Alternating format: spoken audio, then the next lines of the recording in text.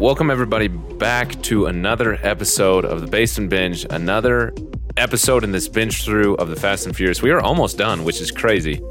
Can't believe that there's one left, the Fast 9 in theaters after this, because starting this felt like it was going to take forever, especially because it doesn't start great, so it really felt like it was going to take forever, but it has been super fun because of the help I have received from the great guest who is here once again, Matt from Matt Goes to the Movies, my podcast family, so to speak. It was perfect to have them on for the Fast and Furious franchise. So, Matt, go ahead and introduce yourself for the 8th time. Well, hello, everybody. As Harrison said, I'm Matt from Matt Goes to the Movies. And yeah, this podcast has certainly flown. Well, this series has certainly flown by. There are some speed bumps in the road, but we are almost at the finish line. Just like what was supposed to be a quarter-mile race in the first Fast and Furious.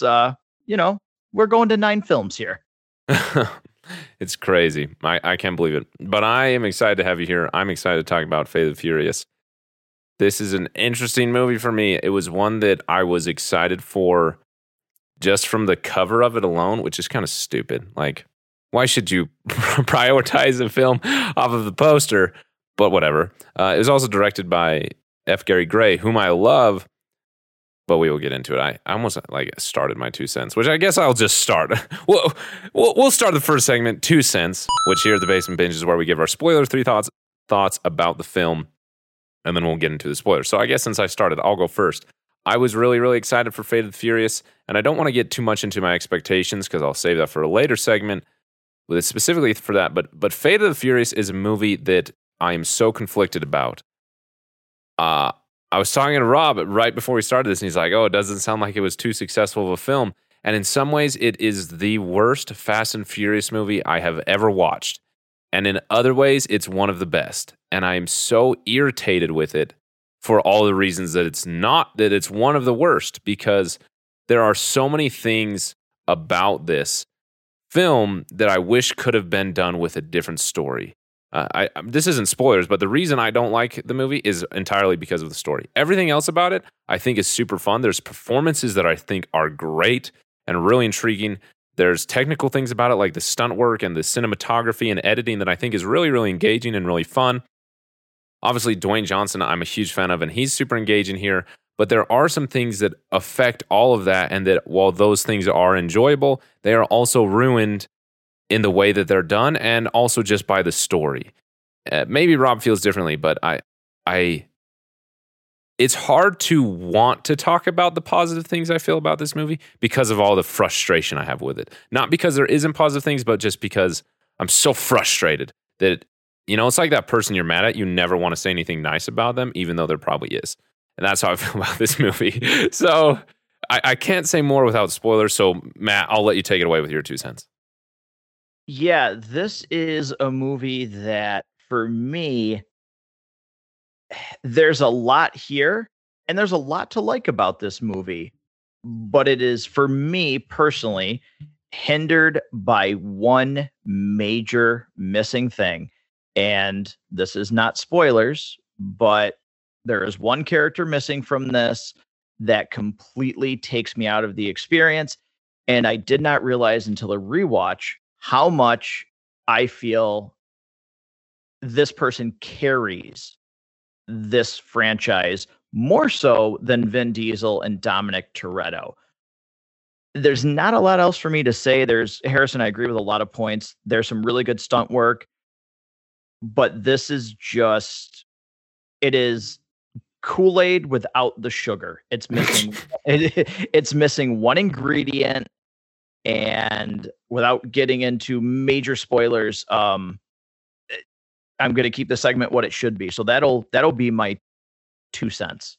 Okay. All right. This is going to be an interesting movie to talk about. I agree with what you said, that the story, I think, really hinders because of the absence of a character and the almost like compensation they're trying to make for him being absent and trying to fill his place. So yeah, anyway, we'll get into the spoilers here. Before we do that, we need to do the next segment, which is Rummage for the Rotten, where here, when I have a guest on the show, we're going to vote who we think is the person who likes the show the least. You can vote for yourself. And then at the end of the episode, we'll rate it out of 5, and whoever likes it the least is the rotten. You win absolutely nothing except for being right. Save big on your Memorial Day barbecue, all in the Kroger app. Get half gallons of delicious Kroger milk for $1.29 each. Then get flavorful Tyson natural boneless chicken breasts for $2.49 a pound, all with your card and a digital coupon. Shop these deals at your local Kroger today, or tap the screen now to download the Kroger app to save big today. Kroger, fresh for everyone. Prices and product availability subject to change. Restrictions apply. See site for details. So you can play along at home. Let us know what you think, and were you right? So I don't even know what to guess, because I know how much I dislike it. Maybe that's like helping you, but I know that I'm not a huge fan of it, and I know that you're not, but I don't know who is more so. If I had to guess, I think that it's going to be you, just because there are some things about it that I really, really love, and also F. Gary Gray is like one of my favorite directors, so like I'm having a hard time being really, really hard on the film, just because I'm like, no, it's F. Gary Gray, like be nice to him. So that makes it hard to, go full send on the destruction of it. So I'm going to vote that you would be the rotten here, but just slightly. Yeah, no, I think I'm 100% in agreement. I actually don't think there will be really a contest with this. I feel like I 100% will be the rotten. Oh, interesting. Okay. Well, here we go. We'll get into the spoilers. Before that, because Matt is so great to join me for 8 of these films, actually 9, because we're going to do the 9th one together, I, again, have to give him the opportunity to talk about a show, Matt Goes to the Movies. So take it away. Yeah, thank you. Matt Goes to the Movies. You can find that wherever you get your podcasts. Harrison has been on there several times. We've done every MCU episode, show up until Loki right now. We're working on that. As of Harrison and I talking, one of the big things that's coming out on Matt Goes to the Movies is a binge almost of Tom Cruise movies, starting with Minority Report, which actually will be up and live today on Matt Goes to the Movies, followed by Oblivion, which I know Harrison was a big fan of. So I'll be interested to get his thoughts on my thoughts about that movie. Definitely. I also, after that, will be doing The Last Samurai, followed by Top Gun, and then leading up to Top Gun Maverick, which I know we're both really excited about seeing that movie individually, obviously, because Harrison and I live nowhere near each other. But I know it's something we're both excited for. And also today, just because of time frames and everything, Spiral from the Book of Saw and Equilibrium will all actually be up and live on Matt Goes to the Movies today.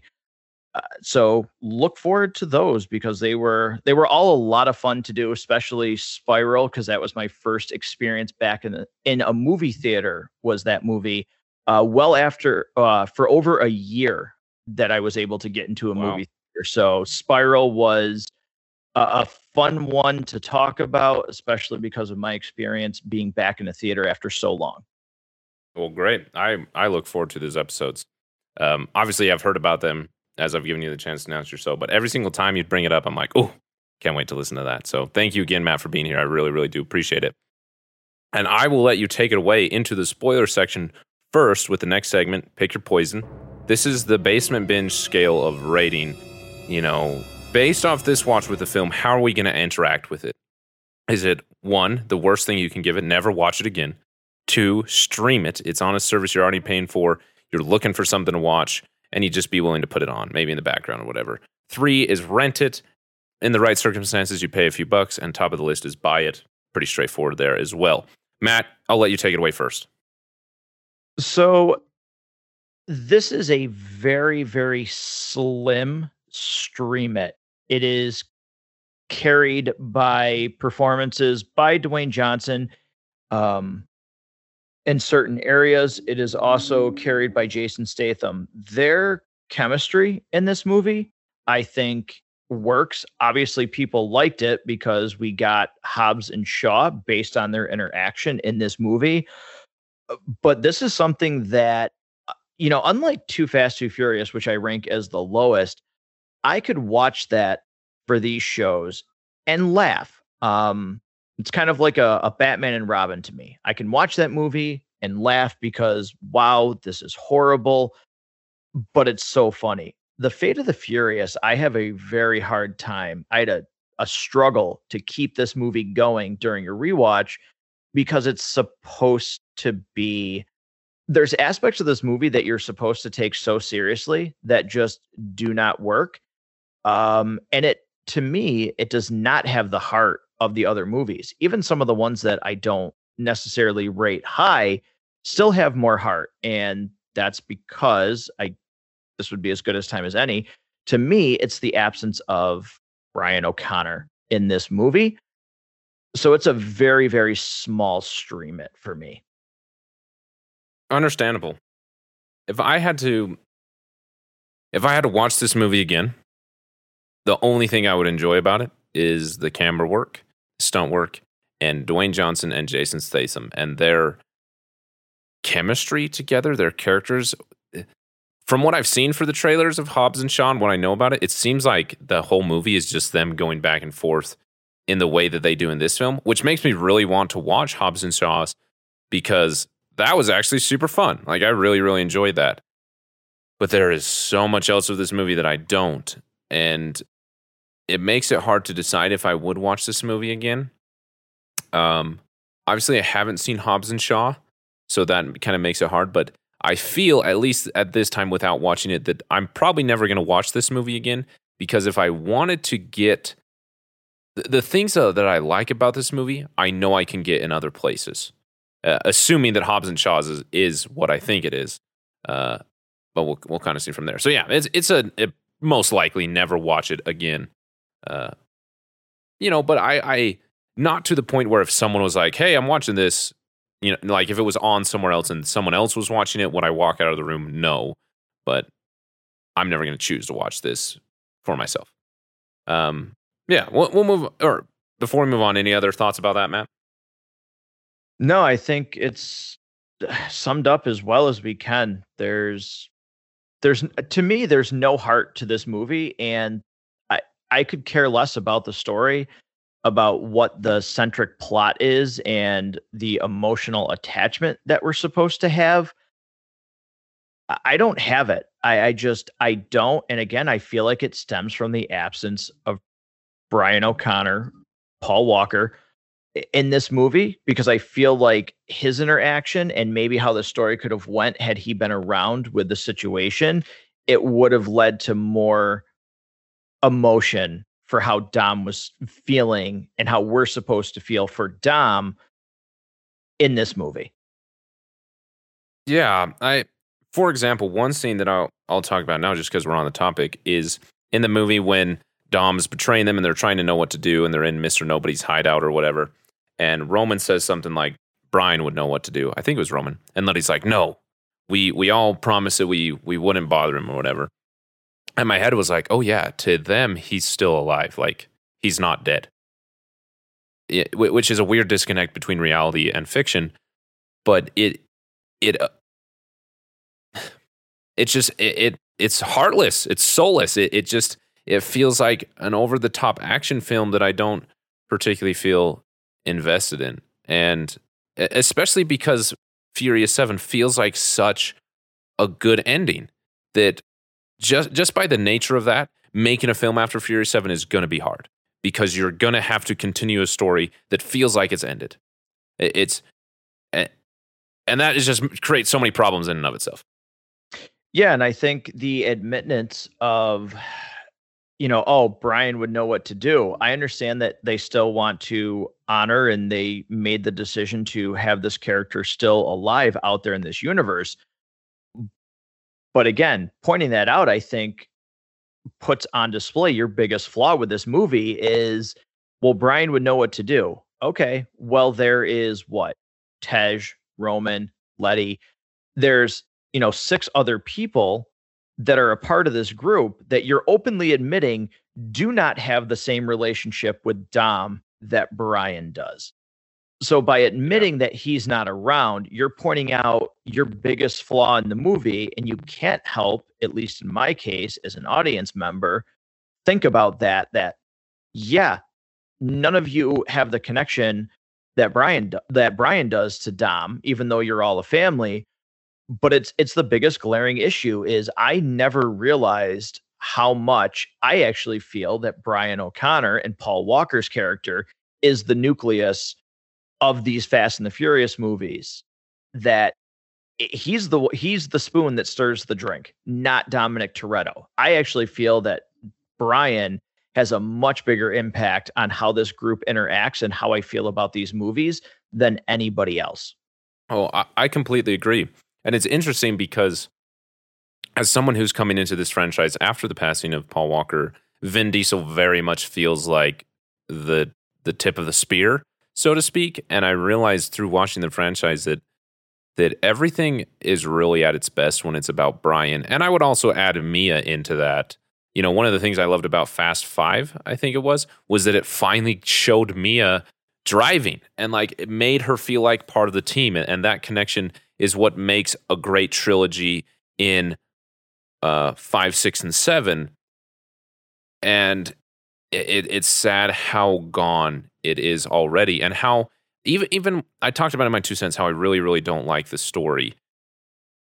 I think it is just a stupid idea to have the entire premise of this film be that Vin Diesel has a son out of nowhere with Elena and not Letty, even though you're hinting that Letty and Dom would want one. I said Vin Diesel, but I meant Dom. Anyway, to then have him turn his back on them without saying a word to them, even though he had multiple opportunities to, and then they have to go then and stop him with the help of Mr. Nobody and Jason Statham and The Rock, who break out of prison. It's like, obviously you got to get the team together because now these group are the Avengers instead of just street racers. But it doesn't feel like a street racing movie. It feels like a generic action movie, team up action movie with a bunch of cars. And like, that's the only continuity to Fast and Furious.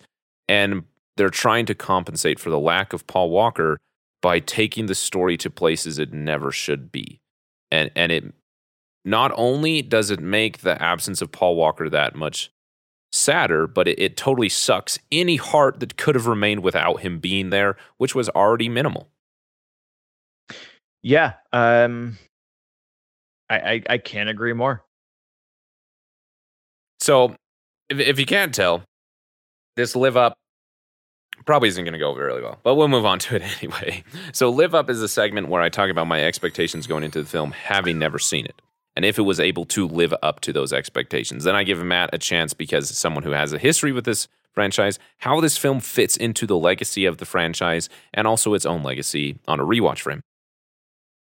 Okay. Oh, go ahead. Yeah. No, I'm sorry. I was so eager to say it doesn't, but yeah. So, yeah. My expectations going into this film were that I really liked the director. I was excited to see a director who I thought directed great car choreography and car stunts in the Italian Job remake. I was excited to see that he was back with Charlize Theron and that he was involved in a movie with a bunch of driving. I was stoked for that. But then I was also like, well, how is this going to continue after Fury 7? Because Fury 7 really feels like an ending. And I know how studios work. They want to make money. So they're going to try and push the envelope to compensate for 7 being like an ending and try and get people reinvested in this by pushing the envelope. Additionally, one of the problems that I had with Fast and Furious 6 and Furious 7, as much as I liked them, was that it was getting a little bit too over the top for me.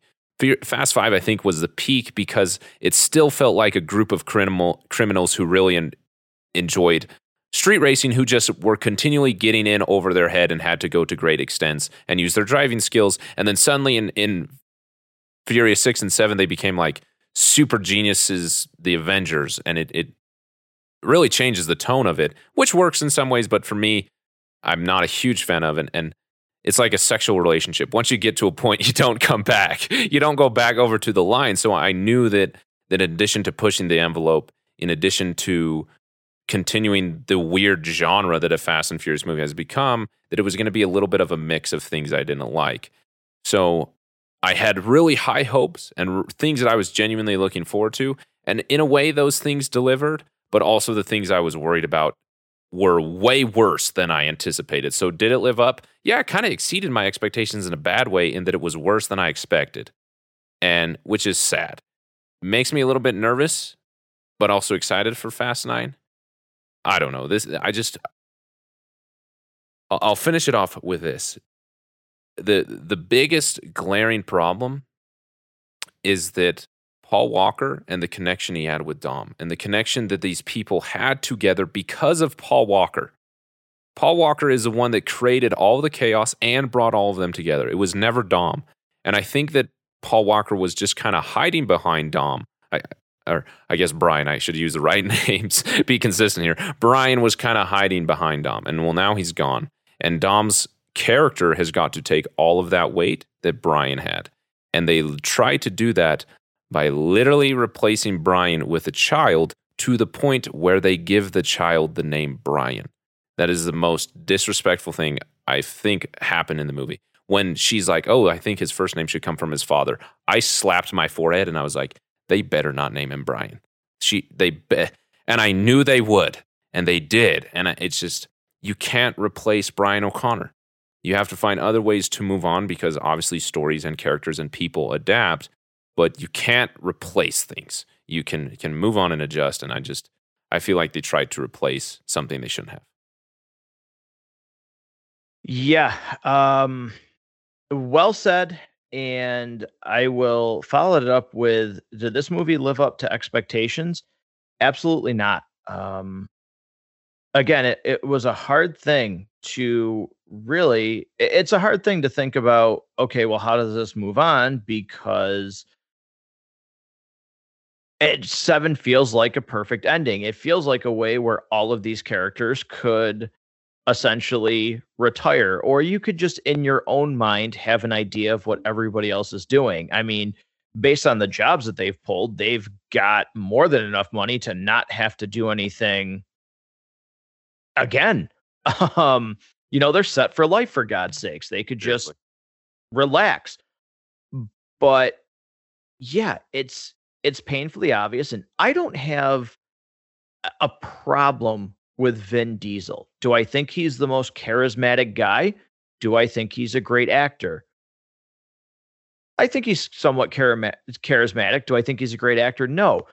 But there's certain roles that he fills, and that's perfectly acceptable because he's good in those roles. But when, again, like you said, now he is the person who really in 8 is the one who carries the weight because everything is about him. And, oh, how are we going to get Dom? And Dom is this, and he's so great. And the team, it takes 7 people on the team to get Dom and all of this stuff. It's just, that's not the focus. I'm sorry. Vin Diesel does not have enough to carry a movie like this that was an ensemble film and supposed to be about family and this brotherhood that he has with Brian O'Connor. And then to completely take that out and have everything be the focus on him just does not work. Also, as fun as it is, you can stop, and for me, you can look at a lot of things and brush them off and, oh, it's a Fast and the Furious movie. But again, the fact that he's going to go to Shaw and he trusts Shaw to be the one to rescue his kid, and he wouldn't tell anybody on the team, like, hey, I'm being blackmailed, so I'm going to go along with this. And here's what we need to do. Like, come on. It's so, I can get around the fact and be devoid of logic with car chases and jumping over the bridge to catch Letty. I can accept that, and maybe I should be able to just completely switch my brain off and accept it all. But when you're trying to be a movie that somewhat wants you to have logic, I can't switch my brain off and say, this makes no sense. Why would he go to Shaw and have Shaw be the one that he trusts instead of Letty or Tej or anybody in that group? Yeah. And it just, everything about it takes me out And again, there's little things peppered here and there, but as a whole, I can't shut my brain off long enough to look past it. No, and it's frustrating. To continue on with the lines you talked about, it feels like Universal, I think that's the studio, knew that they needed to adapt the franchise because Brian O'Connor was gone. And good on them for knowing that. And it feels like they tried to do that by replacing the Brotherhood with a different type of Brotherhood between Hobbs and Shaw. And additionally, putting all of the emotional weight on Dom instead of like a shared weight. The reason that the Fast and Furious franchise feels like a family is because it's not just about Brian O'Connor. It's about Brian O'Connor and Dom. It's about Brian O'Connor and Mia. It's about Dom and Mia. It's about Dom and Letty. It's about a group of people. It is truly about the ensemble and how their stories are together. And it feels like the motivations here were not how these people fit together, but how can we build these relationships to a point where a sequel or a spin-off series is believable and possible? Like, you're telling me that Hobbs and Shaw would end up in the exact same prison? And then they'd break out at the same time? And then they'd suddenly develop this bond to get along and that they'd work together? And you're telling me that randomly Dom would trust Shaw after literally everything we went through in the last movie and he killed Han? Like, you're just going to trust him to save your kid instead of somebody else?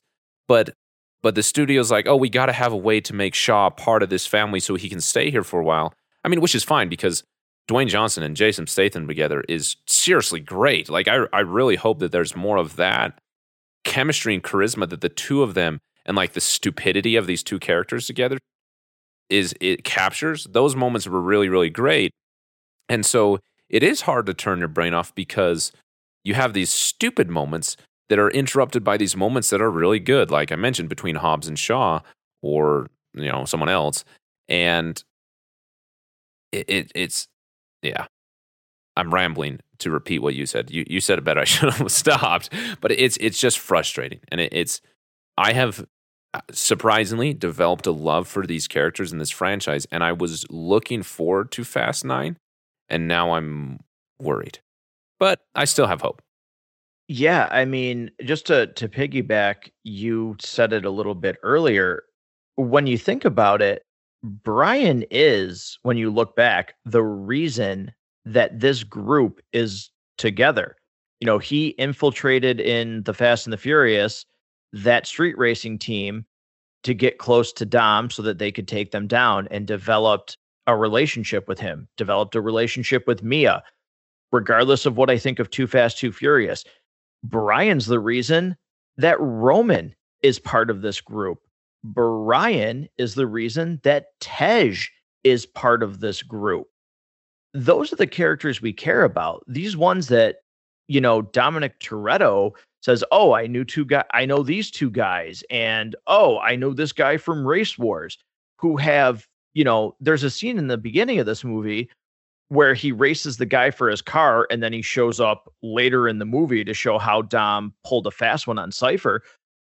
I'm sorry. Nobody cares about that character. Nobody cares. Nobody cares about these side people that Dom knows throughout his, time as a street racer or whatever else was going on when maybe he was on the run between, Too Fast, Too Furious and Tokyo Drift, or how, the timeline that actually is the timeline.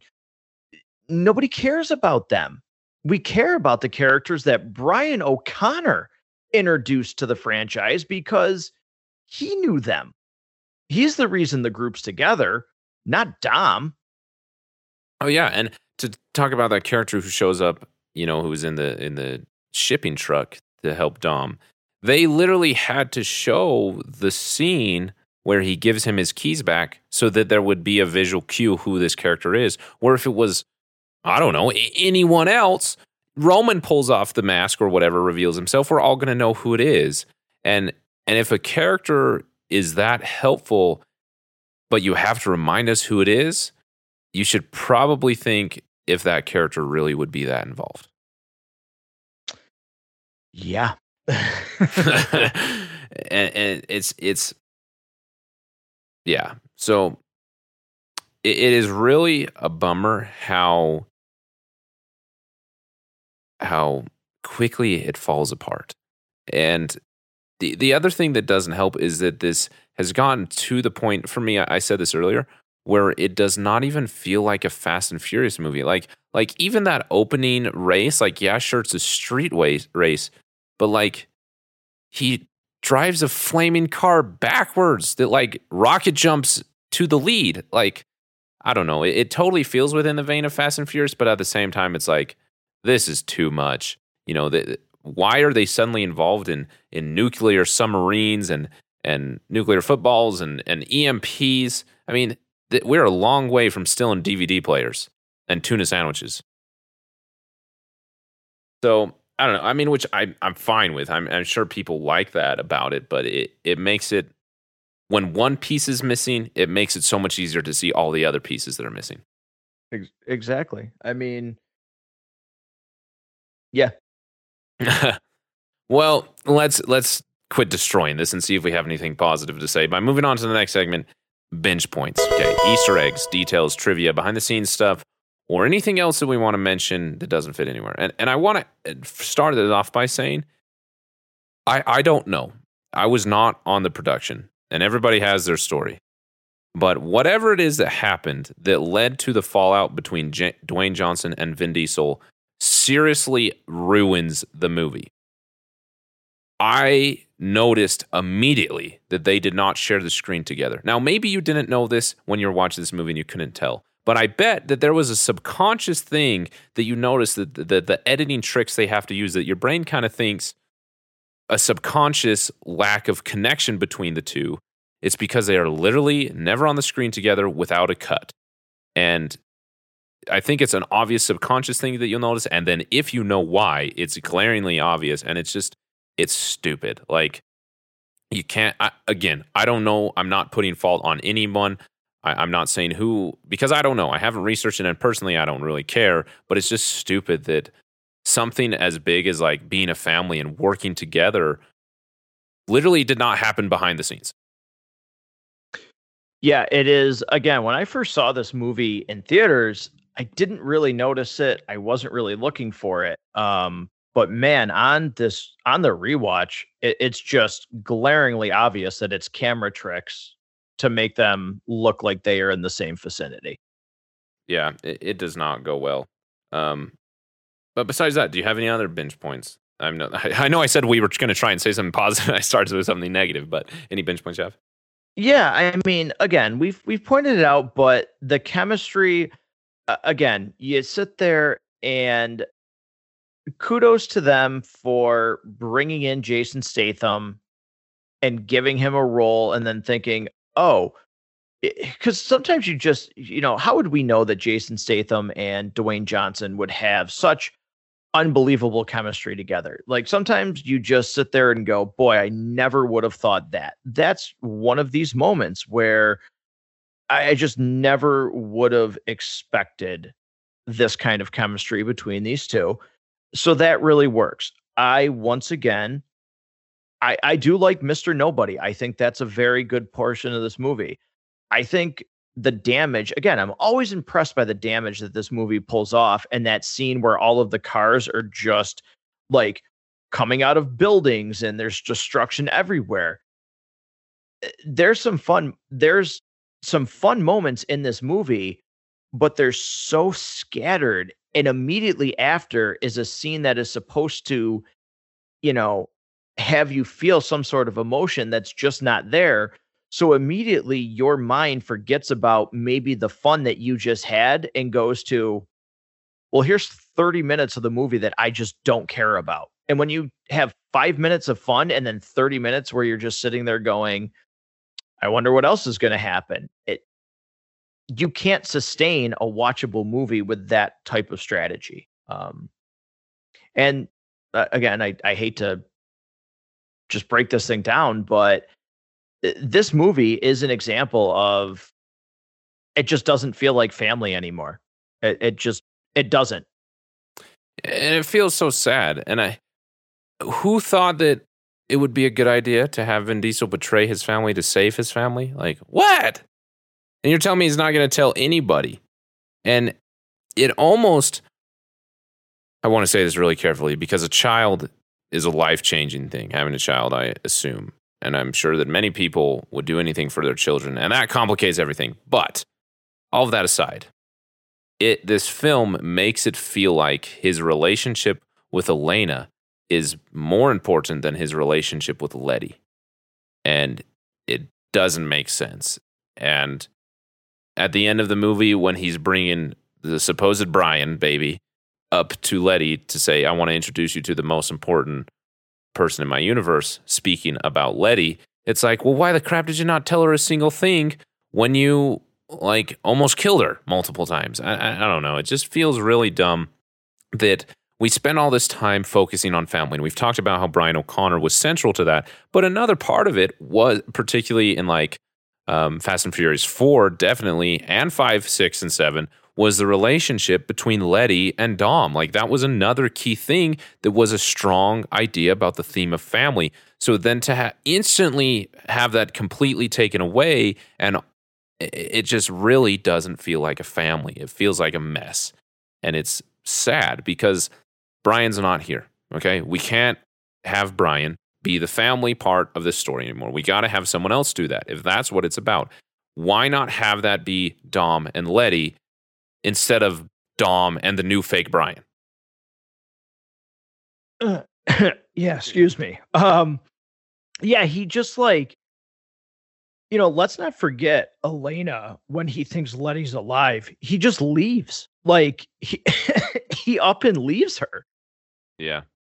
Like, and then he at the end of the movie is like, you don't have to leave. It's like, oh, you can stay with the group, but it just never feels like their relationship meant a ton to him. And again, yes, he has a child with her, and when you stop for 3 seconds to think about the logistics and the time frame of her being pregnant, it again throws everything out of whack. But yeah, you're supposed to like care that she's again, it's like you had to have the kid involved because nobody would care that she was kidnapped because you never made it seem like they were, I don't know, super deep into a relationship in the first place. What worked about the other movies is family felt natural. The emotions that you were supposed to feel in this movie are forced. Oh, there's a kid involved, so feel bad about it. Like, no, that's not how it works. And everything about this that you're supposed to care about feels forced. It's okay, we're going to pluck your eyes open and project an image into your head so that way you feel like it's important. Yeah, and it doesn't work. It doesn't last. And the sad thing is that, to kind of switch over to some other binge points that I really like, is that there's things that I really love. Like the camera work in this, particularly those shots where they're locked on the car, like those cool shots where it like that is so cool. It adds so much new flavor to the same formula that we get with a Fast and Furious movie. Yeah, a lot of the strengths that F. Gary Gray had in the Italian Job are totally destroyed by the cinematic language of Fast and Furious, but he found a way to spice it up and make it interesting. Or like those drone cars. Seeing cars do things that they normally shouldn't. There was a lot of practical work done with the stunts, which I'll also say, just as a side note to all Fast and Furious movies, if you're doing so much practical work, why do you do all this weird stuff to it in post that makes it look like the plasticky CGI anyway, if it's practical? Like, I don't know. But that's a total side note. And so it's frustrating because I had these moments. I'm like, man, this camera work is amazing. I like this edit. I like the drone cars and the way that they're just driving around like crazy. That was fun. I like seeing Dom outsmart the people with the cables and how cables on a car is genuinely a really bad idea. And things like that. And then it's like Dom has a confrontation with Letty in an alley and then like saves her life from Rhodes and then just walks away without saying anything. Like, I don't know. There's just so much that you're constantly, if there is something that you like that you could be reminded of that you do enjoy, you're then quickly reminded why the rest of the movie is not. But I did want to point out that I really, really do love the camera work. The editing was fun. I thought the drone cars were really, really fun. I'm trying to read through my notes and say some other positive things. Roman is still hilarious, and the relationship between Hobbs and Shaw is hilarious. And Jason Statham has this screen presence that really can tango with Dwayne Johnson, and it works so well. And the way that they've made these characters so over the top, like testosterone-y, if that makes sense. It just and the difference between them, those characters are really fun. Another thing, I love that Roman doesn't make the top 10 list. Like, that was just hilarious. I thought that was great. The way that they choose cars, like, I thought that every single car choice, no matter what it was, really added to the style and characteristics of the character. So there's things in here that, like, man, if I look at this thing's really great. This part of it's really great. This part of it's really great. And I had to list those because I would feel bad if I didn't. But all of that is ruined and completely forgettable and kind of unmentionable because of all the other areas when we come back to the biggest part of a movie, that is the story, and how it no longer works. Yeah, I would like to point out too that the plane scene is actually really cool, where the Shaw brothers wasted opportunity, because I mentioned it in one of the previous episodes. I love Luke Evans, and it was cool to see him back. So I wish we would have seen a little bit more of him. But rescuing, Dom's baby, Brian, that was actually pretty darn enjoyable. He puts the headphones, Deckard Shaw puts the headphones on him, and he's just going through the plane, just kicking the crap out of these guys. Yeah. Like, that was actually, again, pretty fun. That was a fun scene, but it's too little too late, so to speak. Yeah. And it's a super fun scene. And like, and Deckard's interaction with the baby is like super endearing to the character of Deckard. Like, the way that he gets enjoyment about caring for the baby, it is fun. It adds to the character. It adds a depth to the character that definitely wasn't there in Furious 7. And it makes the character not just feel like a villain. Like, it makes him feel like a guy who's out for revenge, if you will. And so it makes it easier to want him to stay a part of the story instead of just being an antagonist. But then your brain goes, why randomly, after one movie, would Dom trust this guy, of all people, to save his baby? And so while you're enjoying that moment, I'm also so frustrated with it that it's not somebody else. Yeah. Again, 100%. I said it, you can ask me to throw logic out the window for certain things, but when you are asking me to take this seriously, but it just makes no sense, you can't help but question it. Yeah, and I agree. They should have kept the Shaw brothers a part of it. And I know that apparently their mom is in the trailer for Fast 9, so I thought that their family dynamic was super fun. I hope that continues. That was hilarious. But it just seems like everything's kind of just gotten ahead of themselves. Like, why was Charlize Theron in this movie? Like, why did she agree to this? Because the performance she gives is actually really great and really engaging. But every single time, like, why is she in this movie? Right. Yeah. It's yeah. I hope she got a big paycheck. But I don't really have any other binge points, except for I just have a question. How in the world did the submarine go from being on those stilt things that it was on that allowed Dom to be underneath it to set off the EMP to being in the water? Like, it never showed that transition. I have no idea how that happened, but it did, and I'm so bothered. Yeah, I mean, also too, it's hopefully there's cars around you if a huge fireball goes off, because that's the way that would work. Yeah, and it's okay that you're on ice. It's not like the explosion would send a shockwave and a force through the ice that would crack it. You're like, I don't know, 20 feet away. Totally fine. Yeah. Yeah. Yeah. Also, you can push a torpedo if you skim across the ice, moving fast enough from a car, which that was so funny. I thought that was hilarious. And like, that was one of those moments where it was like, it was so dumb, it was enjoyable. But at the same time, you have to question, who's making these decisions that this is a good idea? I mean, Dwayne Johnson might actually be strong enough to do that. I don't know. That's true. His arms are but yeah, it's again, I just hate to rag on it, but again, it's 5 minutes of fun, and I mean, this is a long movie. It's what, 2 hours and 20 minutes, I 24. think. Yeah, like, right in that range, 2 hours and 24 minutes or something. But when you have 5 minutes of fun, and I feel there's a good 15, 20, 25 minutes of things that just, you break it down, and it's okay. If there's 20 minutes of things that make you question everything, you get what, 20, 40, 60, you get an hour and 50 minutes or whatever of questioning, and then you go, well, I had fun for 25 minutes of this movie. Like, that's a horrible ratio. Yeah, that is.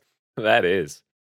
One of the things that I like to do was watch the extras on the Blu-rays and DVDs to kind of get some binge points. And part of this was for time, but also it was just frustration. I really didn't care. I was so frustrated that I was like, I don't care what they did. I don't care at all. Like, they messed up. So yeah, I don't have any other binge points. Yeah, I am all dried up on that point. Yeah. I guess I do have one last one. Where is all this technology? Like, supposedly we can just remote pilot submarines that are Russian, probably from the Soviet era. Like, Right? Yeah, I mean, I don't know. we're in the wrong field, man. Like, We are. And why does Charlize Theron character have dreads? Like, of all costuming choices, dreads. I mean, I do not mean this bad. She still looked very good, but they managed to make Charlize Theron look unattractive. Like, maybe some people like her, but like the whole time I was like, what? Why? I'm normally like so enthralled by her, and I'm just not attracted to her at all. Which, I mean, that's not necessarily a comment about her personal beauty, but just a weird choice in having her in your movie and then totally wasting it. yeah, no, she feels like a huge waste in this movie. But whatever, she comes back in the next one, so I'll see what happens there. But let's move on to the next segment here. Let's talk about leasts and likes. I don't know, this might be the likes. Maybe, yeah, we'll let the likes go first. So Matt, do you have a favorite scene from this movie? Yeah, it's a tie. I do like the chase when they first find Dom. And they, put the harpoons into the car, and then there's, they're going through the city and the cars are falling. I like that. It's a really cool scene. It's shot very well, actually, for the most part. And then the plane scene. The plane scene is a lot of fun. It is somewhat, in a world of craziness that is this movie, some of that seems believable. That Jason Statham is going through the plane as that character and just taking care of everybody. Yeah. That's a fun scene, seeing the baby sometimes just kind of like sitting there like all wide-eyed and things like that. That is fun. That, chase scene where they're trying to get to Dom, that is fun as well. So that would be a definite tie for my favorite scenes of this movie. Okay, I have three that were tied, and it was the two you mentioned already. Additionally, I love the prison breakout with Jason Statham and Dwayne Johnson. I just thought that was so fun. But that's just because I love the interaction of their characters when they're insulting each other from their cells, when they're insulting each other in the garage. I'm going to punch you so hard in the mouth that your teeth are going to go all the way down. And then his character starts laughing. I lost it. I'm not going to say the whole thing because this is a family show. But I mean, it's so funny and it's really engaging, and then is wasted. But I agree that the plane scene is super duper fun, and constantly cutting back to the adorable baby. That's really fun. Additionally, the drone cars is a blast. I thought it was awesome the way that like Dom knocks down all that scaffolding, and then Dwayne Johnson's like, I'll take the shortcut, and just like plows his truck through it. Like, it just makes it fun. Like, those moments really are fun because it feels like a group of people being together with all of their idiosyncrasies that make them a unique person while also being a team. And I don't know. It feels like, I don't remember the exact line, but it feels like after 8 movies that are focused on this group and this family, having one of your characters, it was Dwayne Johnson, say something along the lines of like, let's stick together, or like, we got to work together, or something like that. Like one of those lines that you hear. It feels like that shouldn't be said in this movie after this long. Additionally, another scene that I like, though, to get back to a like, is the opening scene with the wrecking ball. Like, that was fun. Like, out of nowhere wrecking ball. That was really, really fun. But other than that, there wasn't much. And the bummer is that those scenes are so far apart from one another, and they're so good, and then it gets so bad. Like it's okay if you just have a few good scenes, and then everything else is just filler. But to go from good to horrible makes the whole thing horrible. So with that in mind, let's talk about our least favorite scene. Is there one particular scene or moment that is just the absolute worst for you in this film?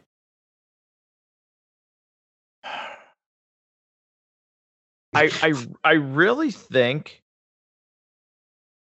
it's the actual ending. I think the ending for me is really bad. Number one, because everybody's supposed to be together. And, this is one of the very glaringly obvious scenes where, you're supposed to see Hobbs in the background talking, and you see Diesel, Dom with Letty. And then all of a sudden it cuts to Tej and Roman, who, again, trying to, oh God, what is her name? The hacker in this movie. Oh, Ramsey? Yes, Ramsey. And, they're trying to flirt with her in the old, pick one, stupid trope. But it's like, it's so disconnected. And then you get this, I'm sorry, again, you get this line from Diesel, and I'm going to butcher it as Dom Toretto's character. Oh, you've heard me say you never turn your back on family. And it's just like, I cannot even begin to stomach how bad this scene is, how it feels so out of place. Then Shaw just, with all of these people, Shaw just walks in, he's got the baby. And again, the camera angles are so disconnected, so disjointed. It's just a mess. It's a mess. I can't stand it. It doesn't feel, I don't feel, I hate to say it like this, I don't feel good about Dom getting, Brian back or anything like that, because the whole scene is shot like trash. Oh, yeah. To say my least favorite scene, it's the same one, because that's supposed to be the big coming together moment. That's supposed to be the tie-in about how they are a family, and you couldn't even get the people in the same physical space.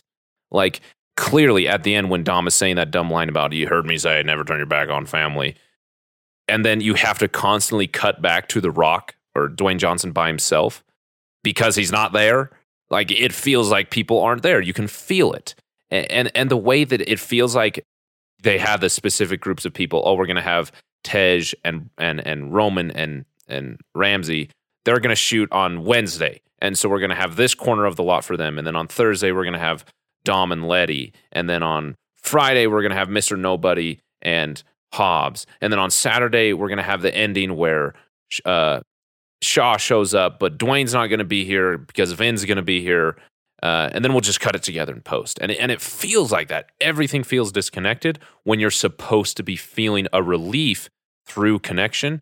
You're feeling the most disconnection through the whole film. Yeah. And like, I'm sorry, it feels really insulting. You mentioned this earlier. The fact that they start clapping when he says meet Brian, it's supposed to be a feel-good moment. It's not. I don't feel anything at all except for insulted.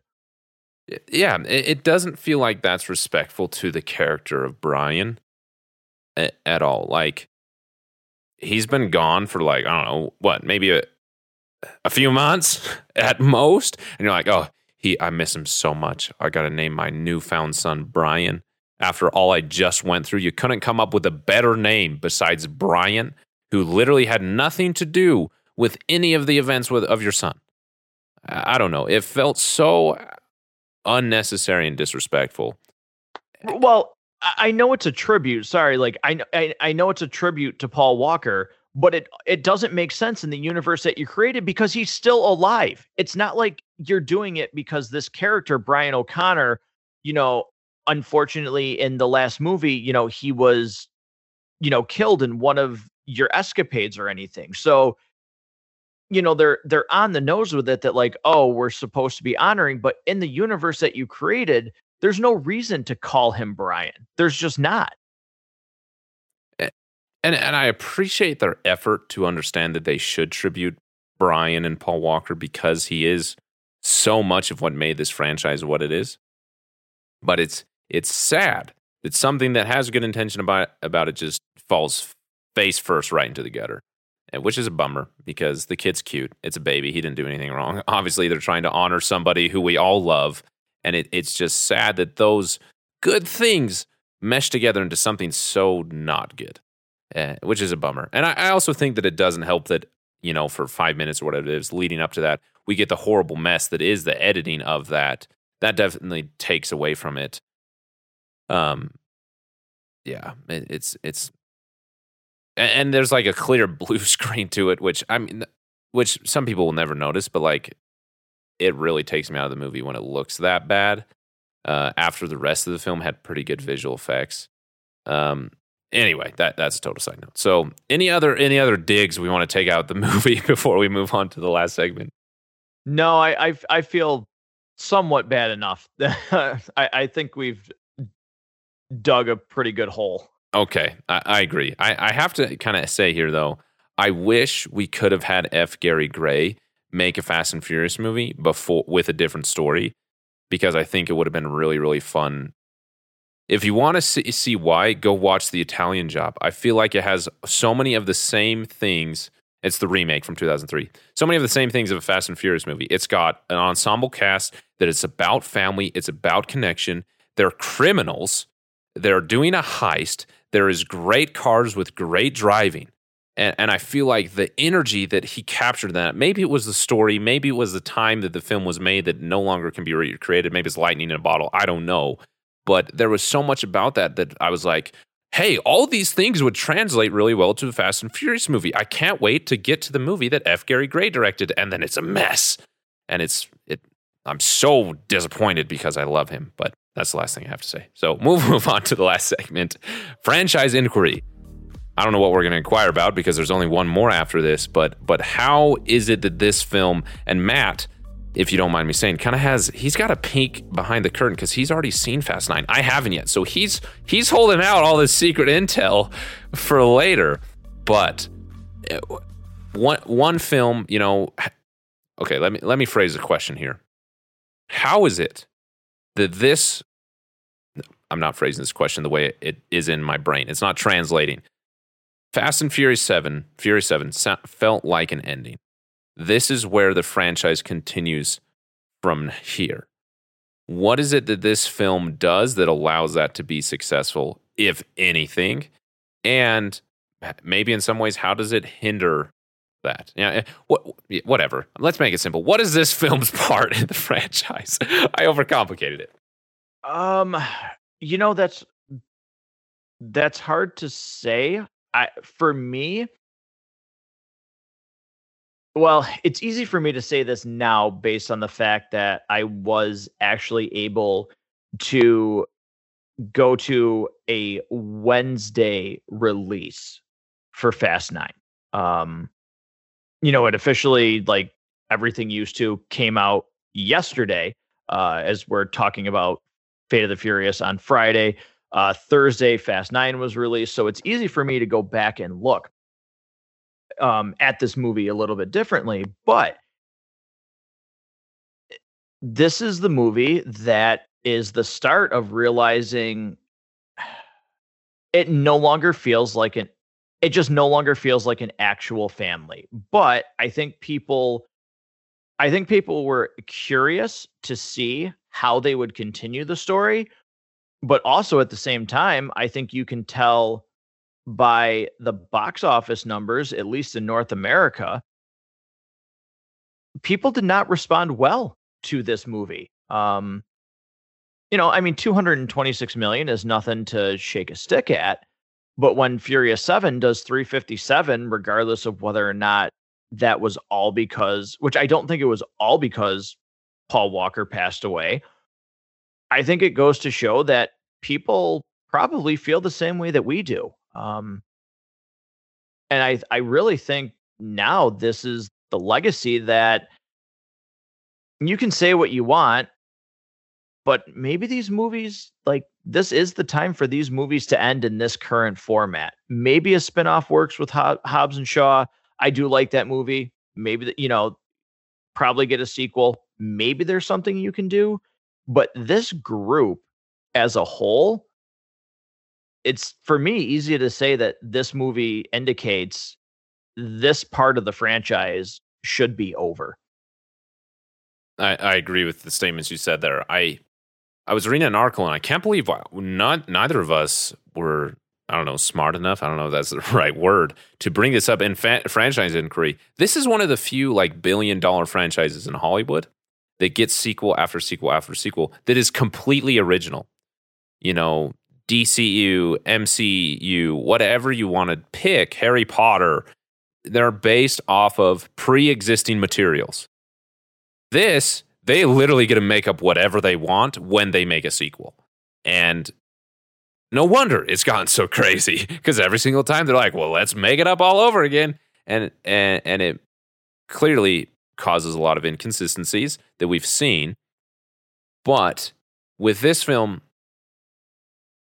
going all the way back to before we started these episodes, I watched the Fast 9 trailer, and I thought, this is crazy. I think I want to watch this and go and see Fast 9. We started with Fast and Furious, and it was about stolen DVD players and street racing and a tuna sandwich with no crust.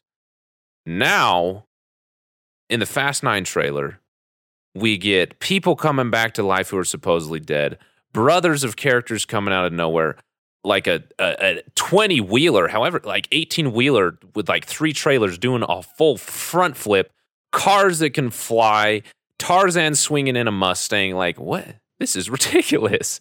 And we would have never gotten to this point, like it or not, without this film. I feel like this film was the nail in the coffin of the Fast and Furious movies, completely changing genres. And I think that I agree with you that it is time for it to go. And if you want to continue the name, because that's how Hollywood works, let it be Hobbs and Shaw or whatever that is. Because those two are great together. And those two fit the formula of an action movie. Those two weren't really street racers. They were, action heroes, so to speak, who drove cars. And that is something that that is something that can continue with this formula. But the ideas of a family formed around street racing and criminal acts, is falling apart. The family may believe that they're super strong and they may make films to make us believe that, but the screen presence of that family is a disaster. And it's sad that a franchise that I have come to love, I am now so frustrated with in the shortest amount of time. I did not expect that to happen. And it's kind of a bummer because they hit a rhythm that could have been really, really fun. And it's just sad how so quickly it fell apart. Great explanation. But I think that's going to be a wrap on Fate of the Furious. I cannot wait to record Fast 9. I've got tickets for Tuesday, but then hopefully we'll be able to record after that. A little bit of a late showdown, but just because of the busy weekend. But I'm excited to do that. I'm excited to see if, well, I don't want to be too decisive, but you informed me that Fast and Furious 10 is going to be split into 2 movies, whether it's 10 Part 1 and 10 Part 2 or 10 11, doesn't matter. There's 2 more movies after Fast 9, and I have done all of this work to get to Fast 9, and I already feel like I'm ready to give up on it, but I've already got tickets, so we'll see if Fast 9 tips me either direction because I'm kind of leaning both at the same time. So anyway, we'll reveal our rotten here before I officially close this out. We're going to give this a rating out of 5 reels, and we're going to do reels because that's a carryover from Matt's show. Matt Goes to the Movies again. You should check out wherever you get your podcasts. He rates out of 5 reels, so we're going to do the same thing here. Whoever gives it the least is the rotten. Obviously, we both guessed that it would be Matt. So Matt, I'm going to let you go first. Actually, other way around. Sorry. We guess it was you, so you will go last, and I will go first. I am giving this a solid 1.5, which is, I think, the same thing I gave Too Fast, Too Furious. There are things about this that are so good, but they are so far in between and are so smushed and obliterated by all the bad about it that we have just gone through explaining that it makes it hard to enjoy the good parts about it. But I can't just give it half or 1 because there are parts about it that genuinely I really, really did like, and I want to be honest to that. So 1.5. Okay.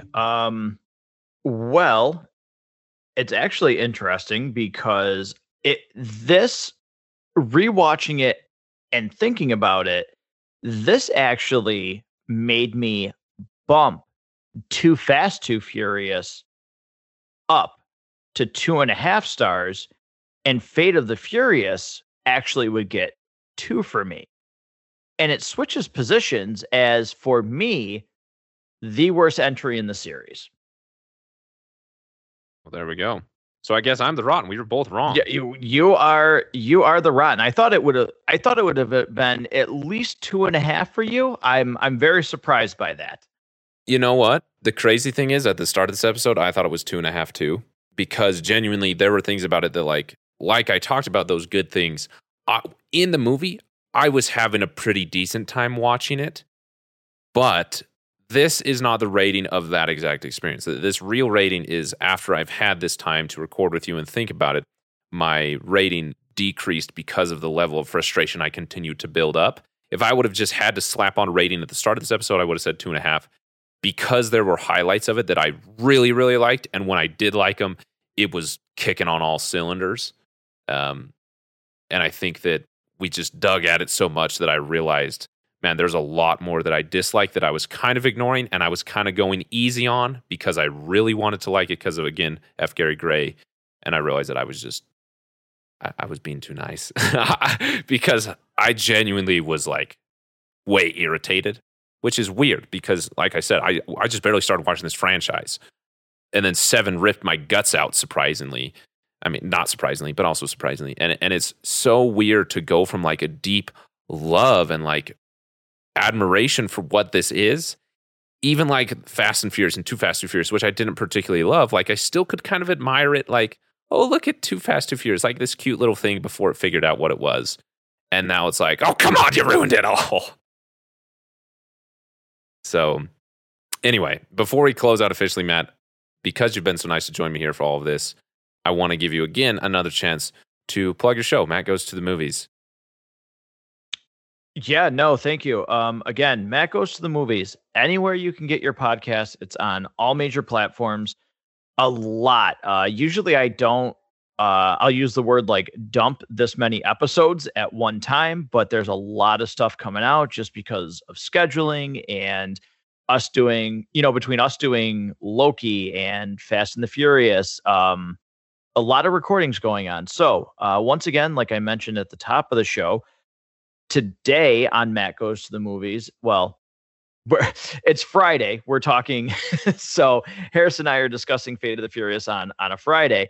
So for me on the 25th for Matt Goes to the Movies, I will have Spiral from the Book of Saw, Equilibrium, and Minority Report will all be up on Matt Goes to the Movies today, on Friday the 25th. So if you're listening to this now, head over to Matt Goes to the Movies. If you've checked that show out, I appreciate it. And those episodes will be available, which were a lot of fun. And then that Tom Cruise marathon is still kicking away leading up to Top Gun Maverick. So a lot of stuff coming that, normally there'd be a little bit of a break in between some content, but schedule wise, it's still been a lot of fun to get my thoughts out on these things.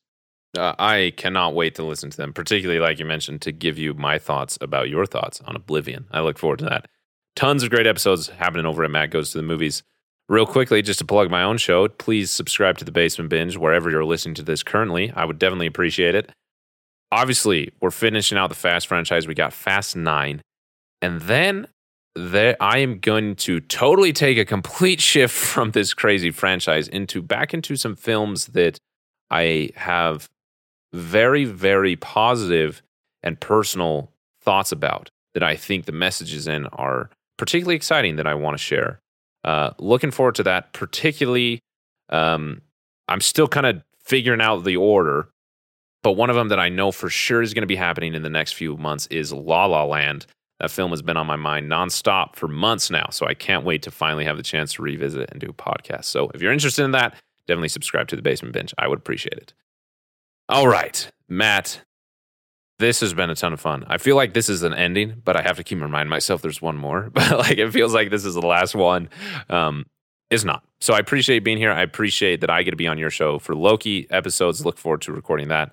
And thank you again for being here. Thank you, everybody, for listening to these Fast and Furious movies, or episodes about the Fast and Furious movies. This has been a trip and a half, and I'm glad I did it. It's been fun, especially having you here, Matt, so I really, really do appreciate it. But once again, it is time to close out the episode. My name is Harrison. This is The Basement Binge, and that is all for now. Ciao, ciao.